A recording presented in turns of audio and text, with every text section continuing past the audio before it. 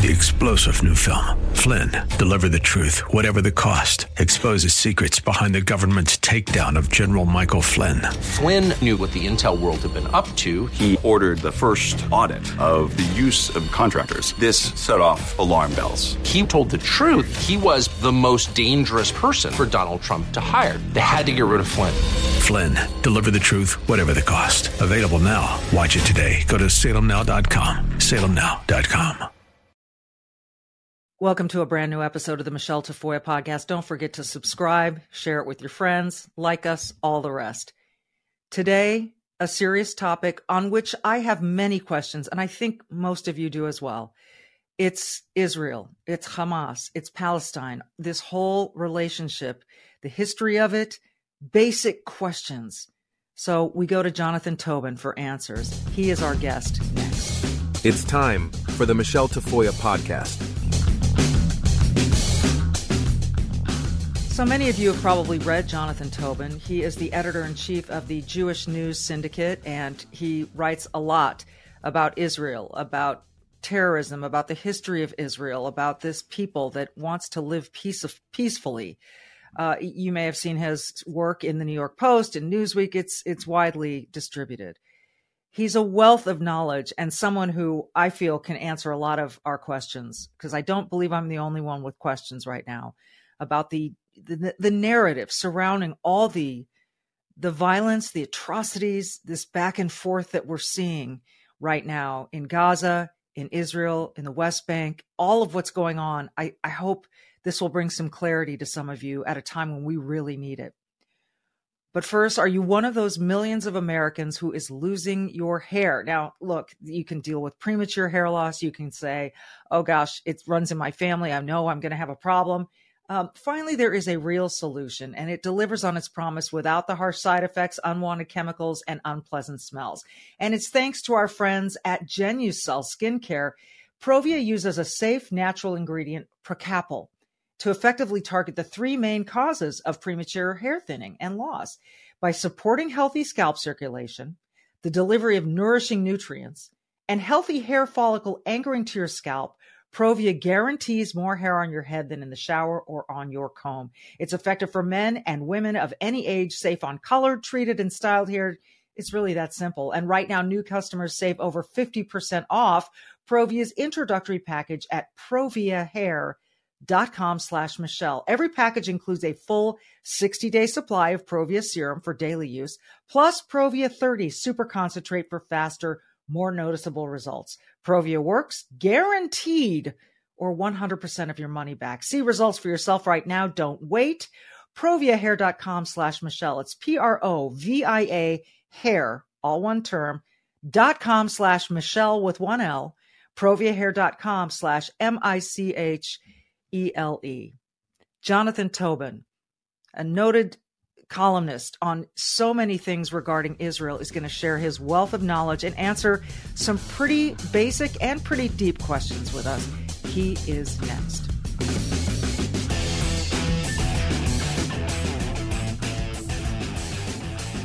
Jonathan, I'm so grateful to have you with us at this moment in history. I would talk to you any day of the week, given your knowledge, your perspective, but this is such an important time. And actually, it's very scary. And I guess I'll start with this, because to me, this is kind of an example. The explosion at the hospital, which took place about within the last 24 hours, to me, exemplified the propaganda that is going in both directions. So immediately, it was put out by Hamas that Israel had shot this rocket into a hospital, killing over 500 people, which they seemed to know that count very quickly. And I thought, and something just struck me about it. We have seen through IDF evidence and so forth, a phone call, a video, that this appears to be Islamic jihadists firing a missile, and it exploded over this hospital and maybe even landed in the parking lot rather than the building itself. What did you make of this whole episode and the way that people responded so quickly to point the finger at Israel? And then all of the back and forth. And so now people don't know whom to trust. Yeah, well, first, Michelle, thanks so much for having me on. It's a great opportunity to meet you and to have this conversation, and it is very timely. As that unfolded, I immediately thought this is like a metaphor for the entire discussion of the conflict between Israel and Hamas. I mean, in a sense, for those of us who follow who report about, comment, we've seen this movie before. It's happened a lot before. But this was so immediate. It was the rush to embrace the narrative just spoke volumes. Now, of course, immediately the fact that, a couple of things. First, the announcement of 500 casualties and the hospital. Remember, this is Hamas. This is the health ministry in Gaza is not some nonprofit, non-political organization. It's a Hamas outlet. So they gear as we've seen many times, they exaggerate their own casualty figures. They, and they cover up often the fact that many of the casualties are caused by fire from within Gaza. Mm-hmm. We also know that, and the IDF has been able to document it because they have the satellite footage in all of these various conflicts, the various flare-ups over the years, that, anywhere from 10 to 20% of the rockets that are fired from Gaza at Israel, which are not targeted at, military bases or Israel's Iron Dome batteries, they're just aimed at Israeli villages, towns, and cities. They're just trying to cause casualties. Whereas Israel does try to target Israeli, Hamas military facilities. But the thing is, they're not that well made. Some of it is Iranian, some of it's homemade, and they often fall short. But that serves Hamas and Palestinian Islamic Jihad's purposes too, because their goal is to ramp up Palestinian casualties. Mm-hmm. It's sort of like first principles here. What is Hamas's goal? What is Islamic Jihad's goal? It's not to better the lives of the people of Gaza. It's to destroy Israel and kill as many Jewish people as possible. They're not interested in changing Israel's policies, adjusting its borders, a two-state solution, some other kind of solution. Their only solution is no Israel, no Jews. And everything follows from that. And that's the only way to understand, the unbelievable atrocities that took place last week. 1,400 dead, thousands wounded, approximately 200 people kidnapped. But those are just numbers. I mean, as we see the evidence of the just horrific nature of some of these crimes, people burned, the raping, the mass slaughter at a music festival.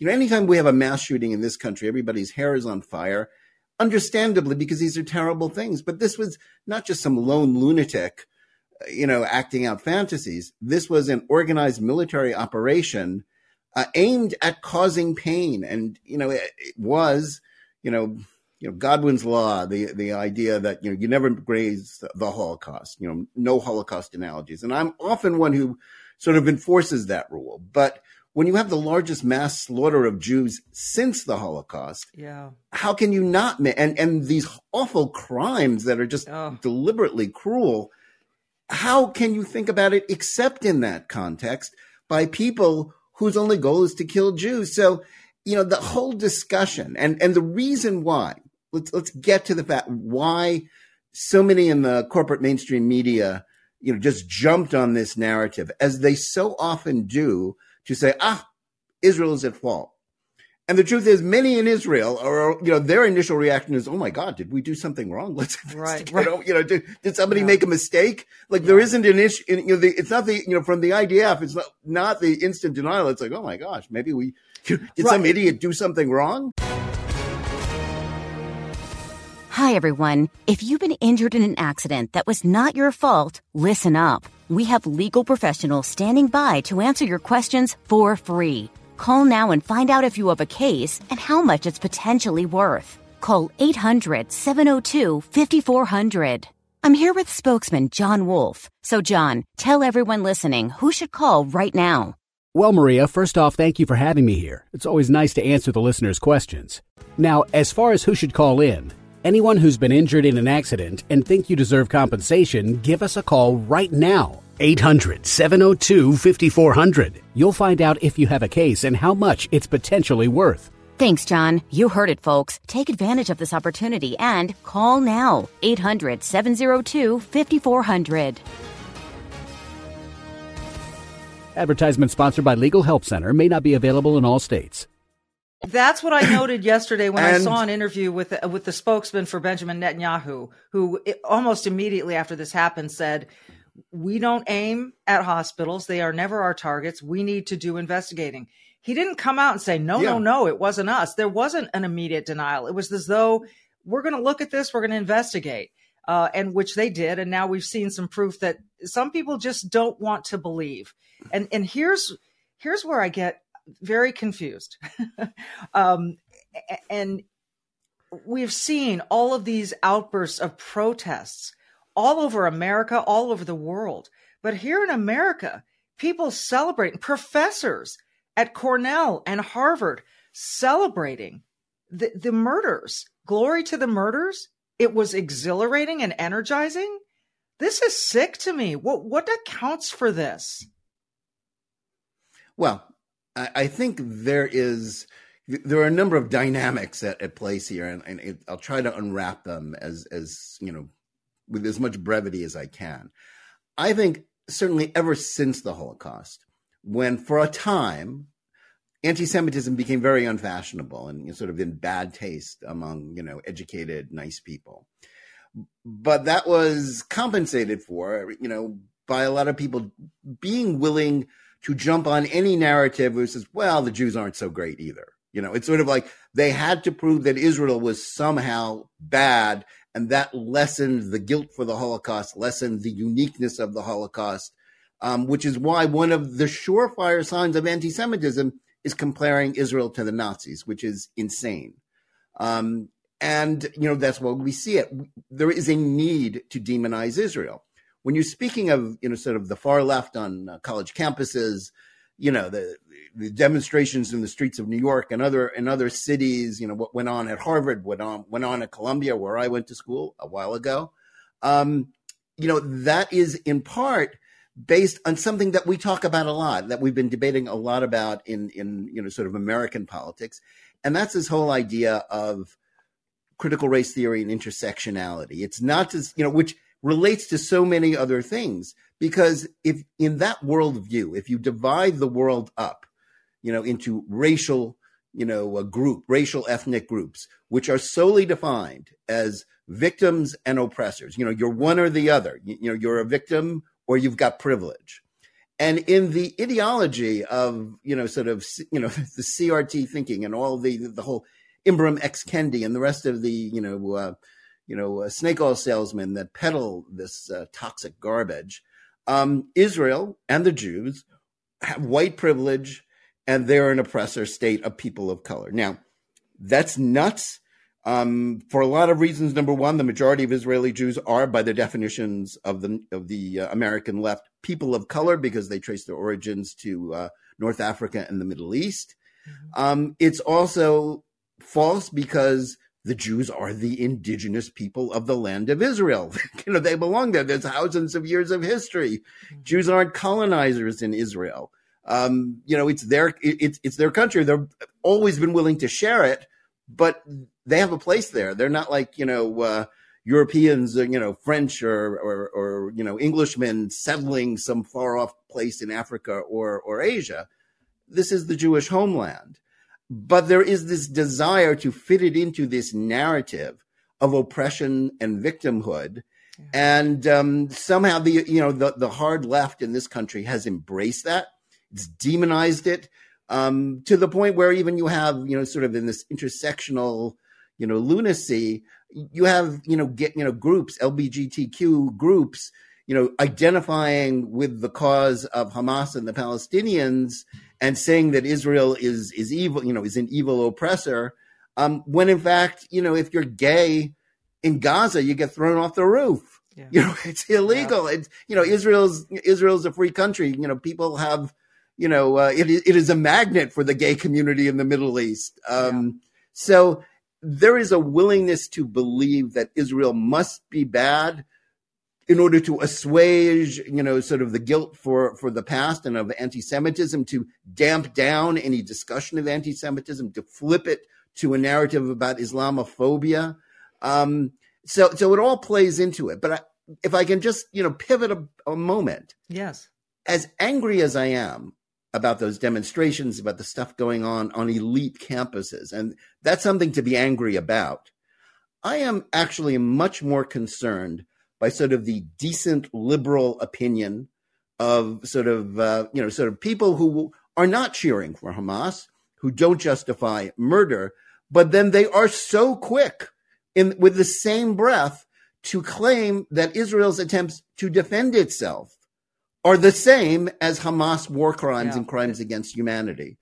This moral equivalence, which is dominating, so if you read the New York Times and the Washington Post, you watch MSNBC and CNN, that's the dominant narrative. Well, yes, Hamas is bad, but Israel's bad too. No, there is a difference.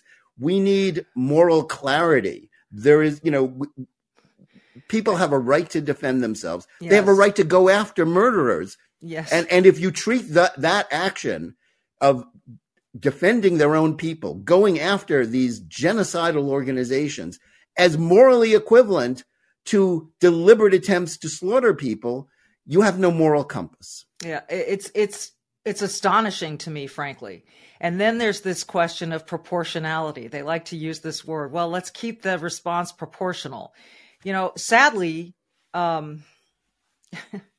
if we're talking about proportionality, how do you figure that? Do we get a couple of accountants together and say, well, this one woman who had her baby carved out of her belly, she's still only one woman. The baby doesn't count. What is this proportionality thing? And again, it just seems like if you're just proportional, well, we can just go back and forth forever. Yeah, this is not a serious argument. Yeah, what would proportionality be? That Israel would seek to slaughter the same number of Palestinians, men, women, and children, and commit horrible crimes and kidnap people, kidnap babies. Israel doesn't want to do that. Israel has no interest in committing crimes against civilians. Israel wants to get at the murderers, the people Hamas, who unfortunately claim to represent the Palestinian population in Gaza, and unfortunately have, I'm not a big fan of President Biden. I criticize his policies often. I think his policies in the Middle East have actually helped contribute to the current mess. But his statements, the last 10 days have been exemplary, just as his speech this morning was in many ways exemplary. I praise it unreservedly. But one of the tropes that he cannot resist is this idea that Hamas has nothing to do with the Palestinian people. Now, I hold no grudge against the Palestinian people. I don't want anybody to get killed. I'm not cheering for anybody to get killed. I think all deaths are to be mourned. But let's be honest about this. Hamas is in power in Gaza. It has run Gaza as an independent Palestinian state in all but name for 16 years. And it got there because it has broad popular support. It won an election. In the West Bank, Judea and Samaria, there hasn't been an election among the Palestinian population since 2005. Mahmoud Abbas, who's the president of the Palestinian Authority, is currently serving in the 19th year of the 4-year term to which he was elected then. And the reason why he hasn't, it sounds funny, but it's true. Yeah. The reason why he hasn't held another election is that he's pretty certain that if he did hold another election, Hamas would beat him. So let's not, jump to the conclusion that everybody, all ordinary Palestinians think what Hamas did is terrible. What Hamas did was cheered in the streets of Gaza. They only stopped cheering once, Israel started firing back. Yeah. And the fact that doesn't mean I want revenge. Israel doesn't want revenge, but let's not pretend that Hamas doesn't have broad popular support. And the fact that, again, you had Palestinians all across the world cheering this on. So to suggest that this wasn't popular within the Palestinian community, I think is belied by the pictures that we're seeing and the chants that we're hearing. And it is quite frankly, it's terrifying. Let's get to this notion of there are a couple things that I think well-meaning people might misunderstand. The first one is, and I heard this immediately, oh gosh, Israel has the right to defend itself. This is horrible, but I understand the Palestinian plight. Their land was taken over. They were pushed out of their land. To someone who believes that, you would say what? I would say, listen, there has been a conflict for the last 100 years over this tiny piece of land, which, means so much to so many people around the world because of our faiths. And it's true that, there were several hundred thousand refugees created by the 1948 Israel War of Independence. Most of them fled on their own because they were afraid of what would befall them if they wound up inside the Jewish state. I'm reminded of the great 19th century American humorist Ambrose Bierce, who defined the word massacre as when the enemy does to you what you wanted to do to them. And it was fear that the Jews would do to them what they perhaps wanted to do to the Jews that motivated those refugees. And that's a tragedy. I might also add that at the same time that several 100,000 Palestinian Arabs fled their homes in what is now Israel, almost an equal or greater number of Jews who lived in Arab and Muslim countries in the Middle East were thrown out of their homes and were forced to flee for their lives. But unlike the Palestinians, they have not been kept in refugee camps for 75 years as political props to use to beat, the opponents, as the Palestinians have been used. Those people were resettled in Israel, the United States, elsewhere. That's what happened in the wake of World War II. There were millions of refugees in Europe. There were millions of refugees in India, elsewhere.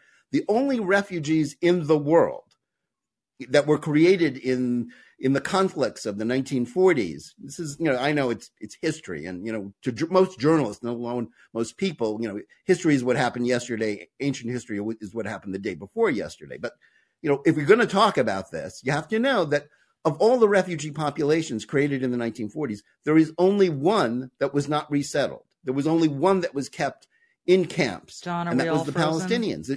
UN has two refugee agencies, one for everybody else in the world and one for the Palestinians. And the one for the Palestinians just basically is there to keep them, to not resettle them, to have them, be used as a weapon. Let's also, the other important point John, here can you hear Michelle? Is that, President Biden this morning again talked about the need for a two-state solution, which in theory is the most rational way to end the conflict of two peoples over this one land. But the problem is that in 1948, as well as elsewhere, as well as many times since, the Jews accepted a compromise in which there would be a Jewish state and an Arab state. In 2000, Yasser Arafat was, that was offered to the Arabs in 1947. They said, no, we don't want two states. We just want no Jewish state. Yasser Arafat said, no, we don't, he was offered a state in all the West Bank, almost all the West Bank, Gaza, and part of Jerusalem. He said no. He said no again in 2001. Abbas said no in 2008 for the same reason. So the idea that, the Palestinians have been kept down and don't have independence and statehood because the Jews don't want to compromise or because they stole their land is false. They could have had a state at any point over the last several decades, but they continue to refuse because accepting a state alongside Israel means recognizing the legitimacy of a Jewish state no matter where its borders would be drawn. And that is something their political culture does not allow them to do. Their political identity is, alas, inextricably tied up with this war against the Jews. And until they get rid of that, the conflict will continue. Well, our conversation with Jonathan Tobin is going to continue with part 2 of this interview that will air tomorrow.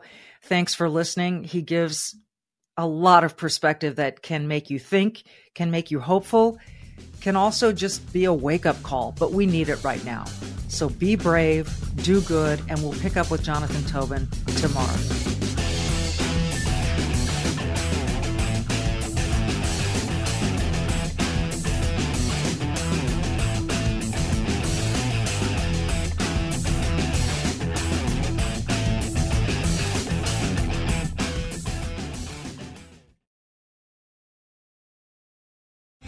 3-star general Michael J. Flynn, head of the Pentagon Intelligence Agency, knew all the government's dirty secrets. He was one of the most respected generals in the military. Flynn knew what the intel world had been up to. He understood its funding. He ordered the first audit of the use of contractors. This set off alarm bells. The explosive new documentary, Flynn, Deliver the Truth, Whatever the Cost, uncovers the facts behind this scandal. Flynn told the truth. He was the most dangerous person for Donald Trump to hire. I find out the worst enemy that I'm going to face in my life is right here in America. They took my assessment and they wanted me to change it. And I was like, I'm not changing it. They had to get rid of Flynn.